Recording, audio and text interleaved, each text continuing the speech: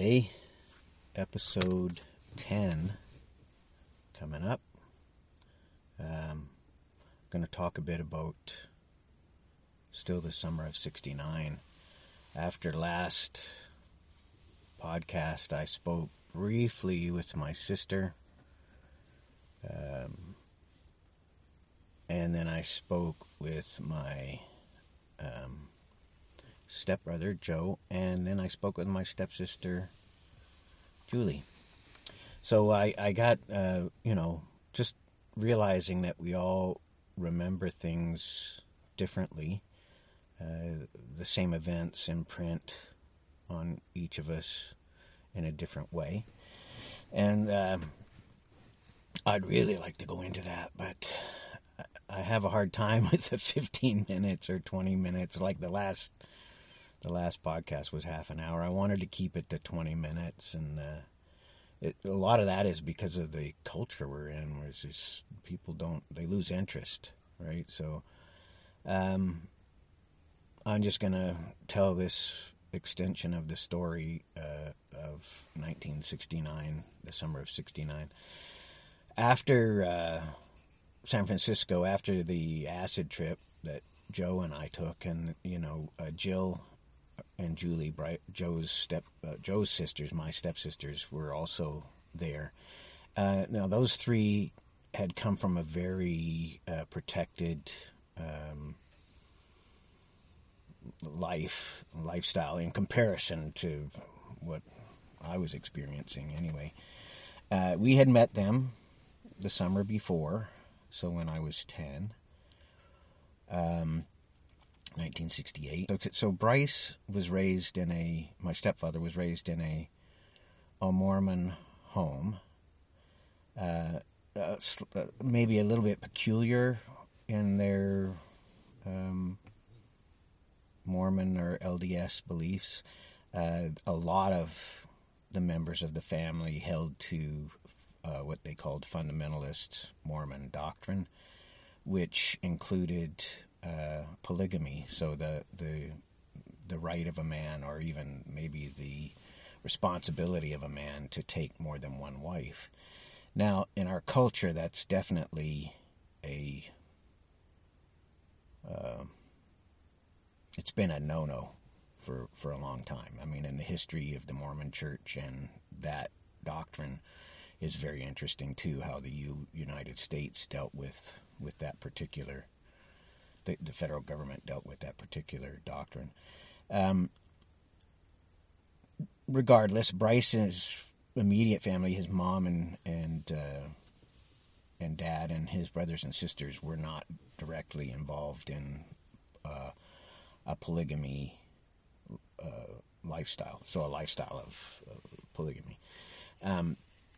Though they did have really close relatives that were, for one, Bryce's uncle, my grandpa Paul's brother, was a polygamist, and that's a whole nother story. And it's really an interesting story, and I will tell it, but not today. So anyway, just to give a background, that's Bryce. He went to school at Brigham Young University.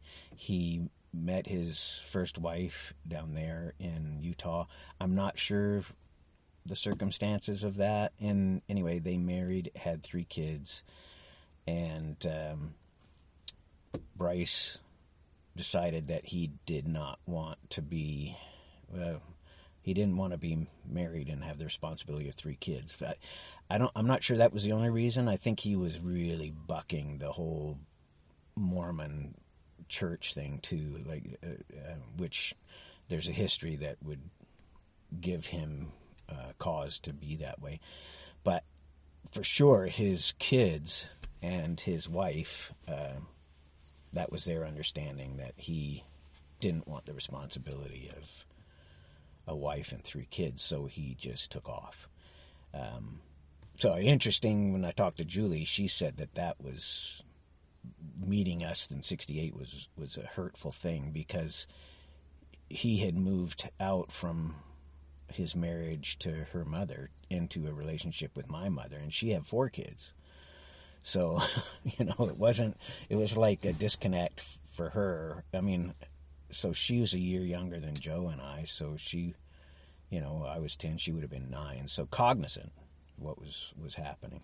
And also on the whole summer of '69 trip, she had a better understanding than anybody else because of her age. Anybody else as far as the kids were concerned. But she Joe and I, we were 11. We were pretty aware of what was going on. She was 10. She was also pretty aware of what was going on. I think at 9, which was my younger brother's age, and then my sister's 4 years younger than that, so she would have been like 5. It was for them, I don't know how cognizant they were. I could talk to Jonathan. I think he probably at 9 would have been cognizant of a lot of what was going on. Anyway, so after we left, after the acid trip, we went back into San Francisco, hung out with our friends, and I remember Woody. She was living there at the time in San Francisco. I don't remember where. She might have been living with Tom. I mean, she was actually in love with Tom. Oh, I got his last name was Walker too. She was in love with Tom, and he never reciprocated that feeling for her. Tom was pretty much a hedonist. Him and Bryce got along famously. They were pretty much two peas in a pod. Bryce was a little older, though.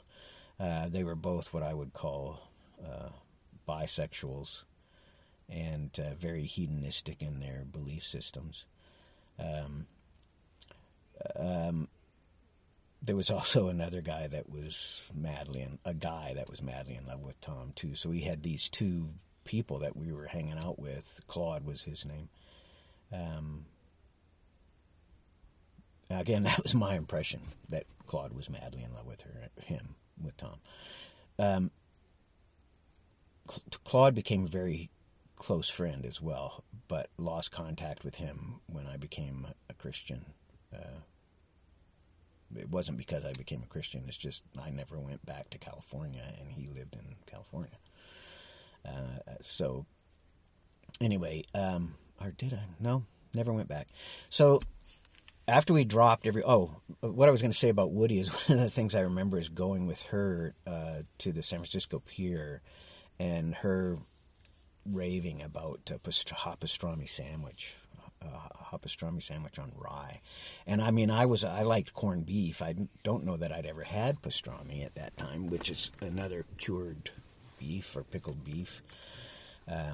Like there's Montreal smoked, there's pastrami, which I believe also is smoked, and then there's corned beef, which I don't believe is smoked. All very, for me, and my mouth's watering. It's lunchtime. I've been working a bit today, but I have to get this done.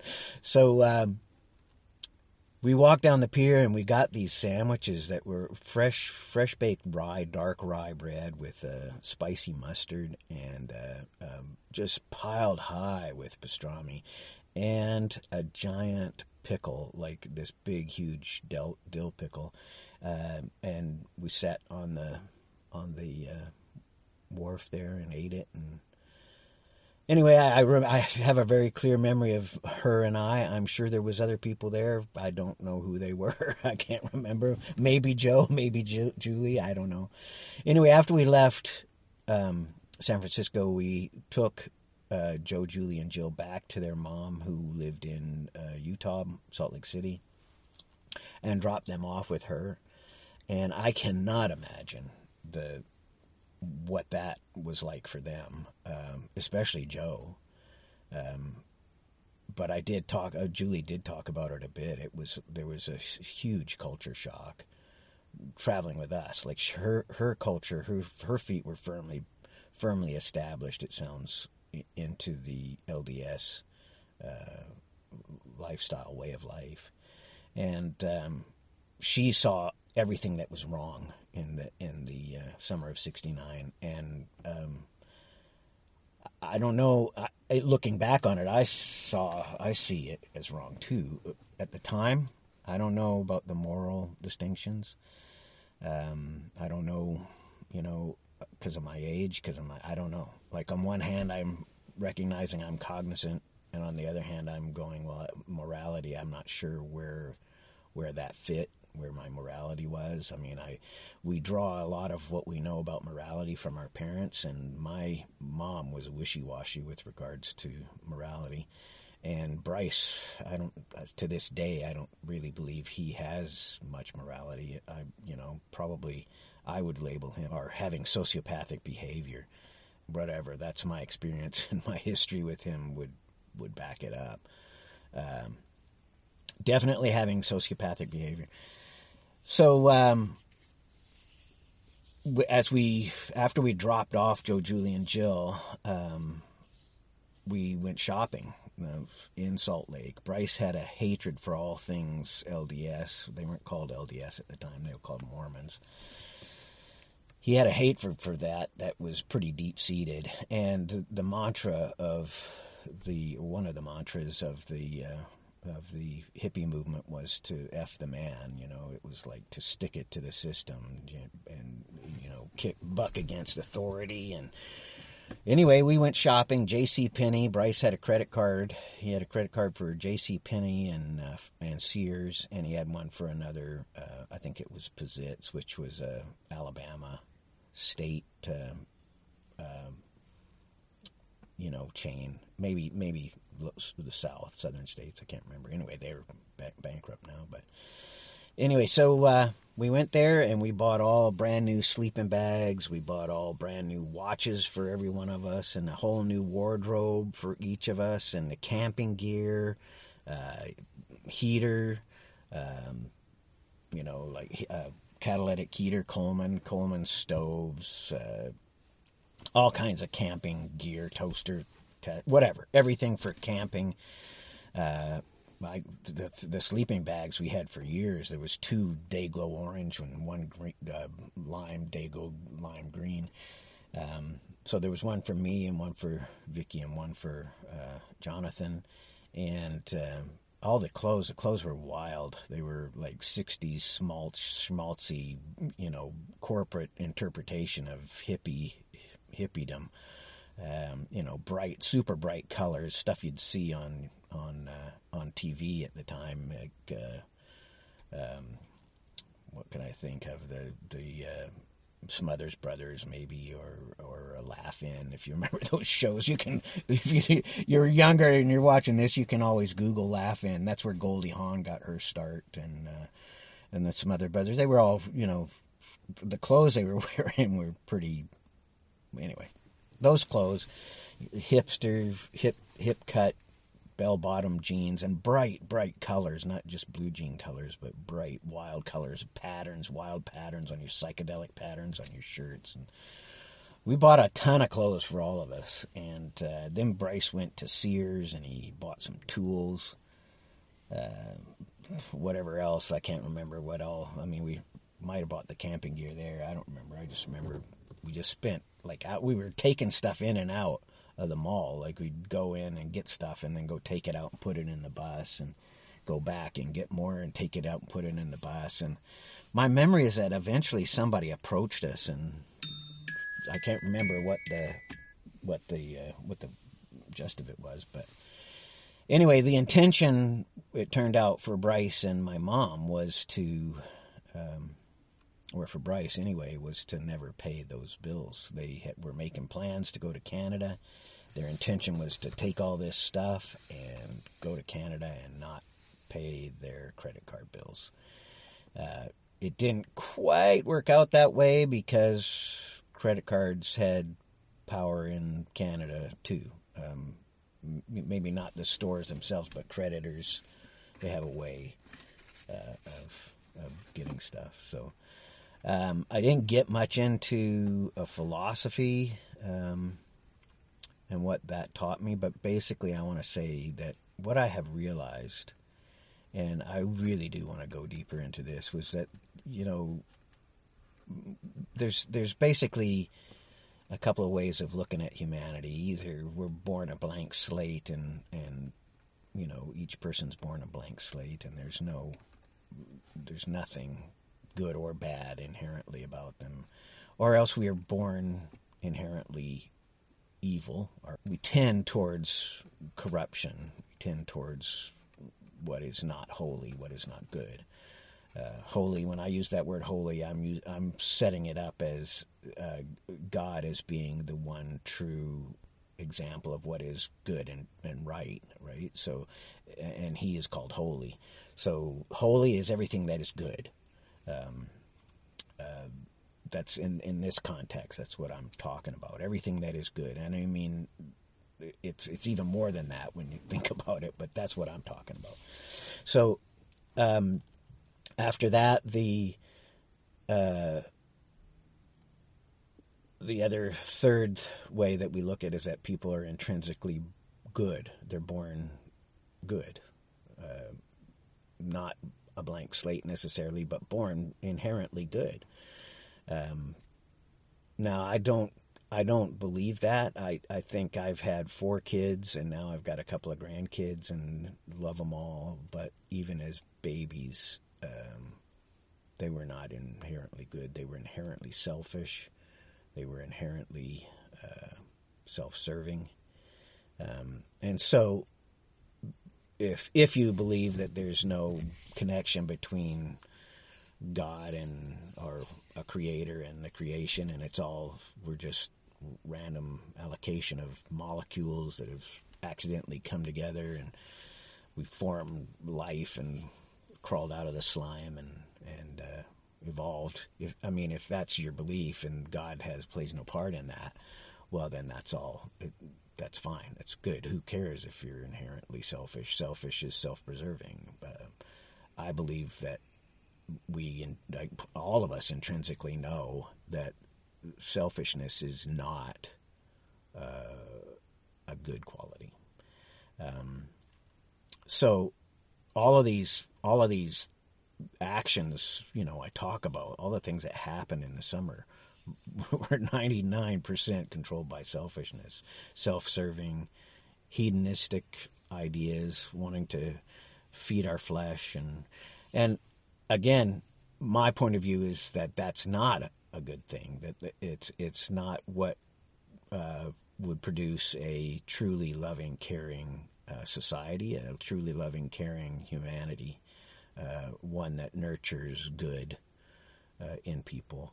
So that's my perspective, right? So to learn to put aside selfishness, and man, it is difficult to do, because we all have, back to those conversations, we all have those conversations in our head, and who are we talking to?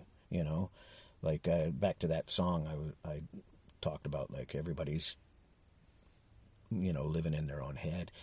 We're all talking to ourselves. We're all talking to God. We're all talking to demons or demonic powers, or we're talking to somebody. So all those conversations, we know, I know, everybody knows that there's not inherent goodness. There's some goodness, and there's a lot of not so goodness in our thoughts and in our way we live. Anyway, I'm going to get on with it. I went a little long again, but I don't know what song I'm going to do. It'll be a song, though. Next one will be 11. Okay, thanks a lot. Hey, I just watched the video that I did earlier, and before I posted, I wanted to clarify something.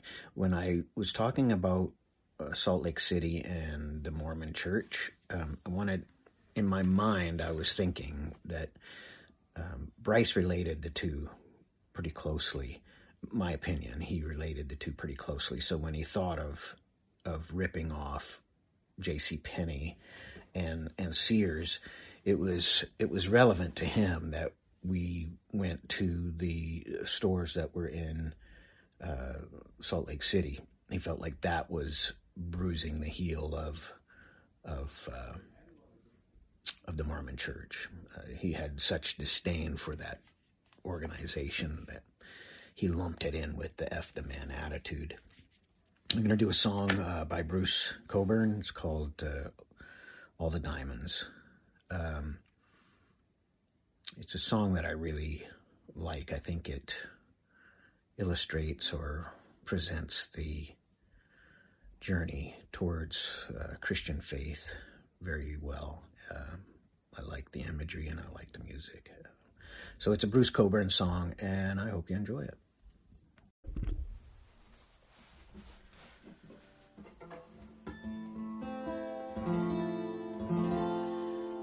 All the diamonds in the world.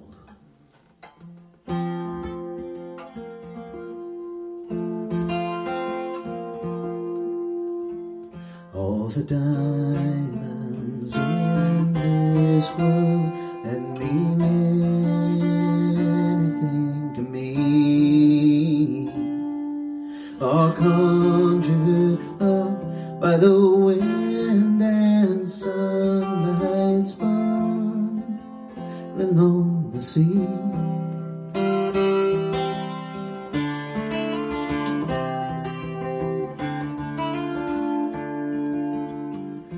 I ran aground in a harbor town, lost the taste, running free. Thank God he sent some gold chase ship to carry me to sea.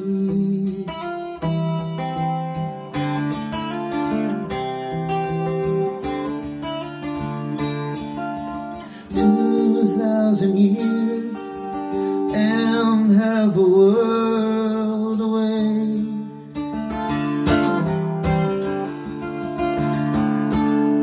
Dying trees still grow greener when you pray.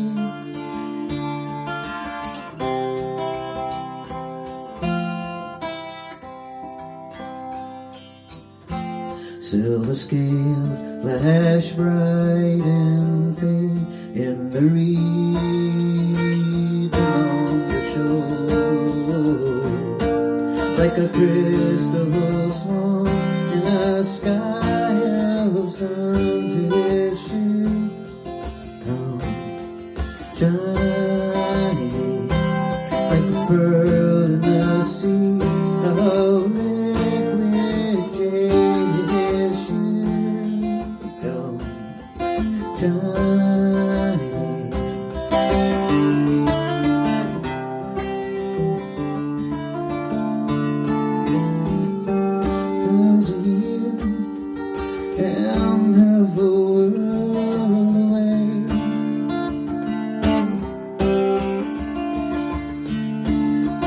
Dying trees still grow greener when you pray.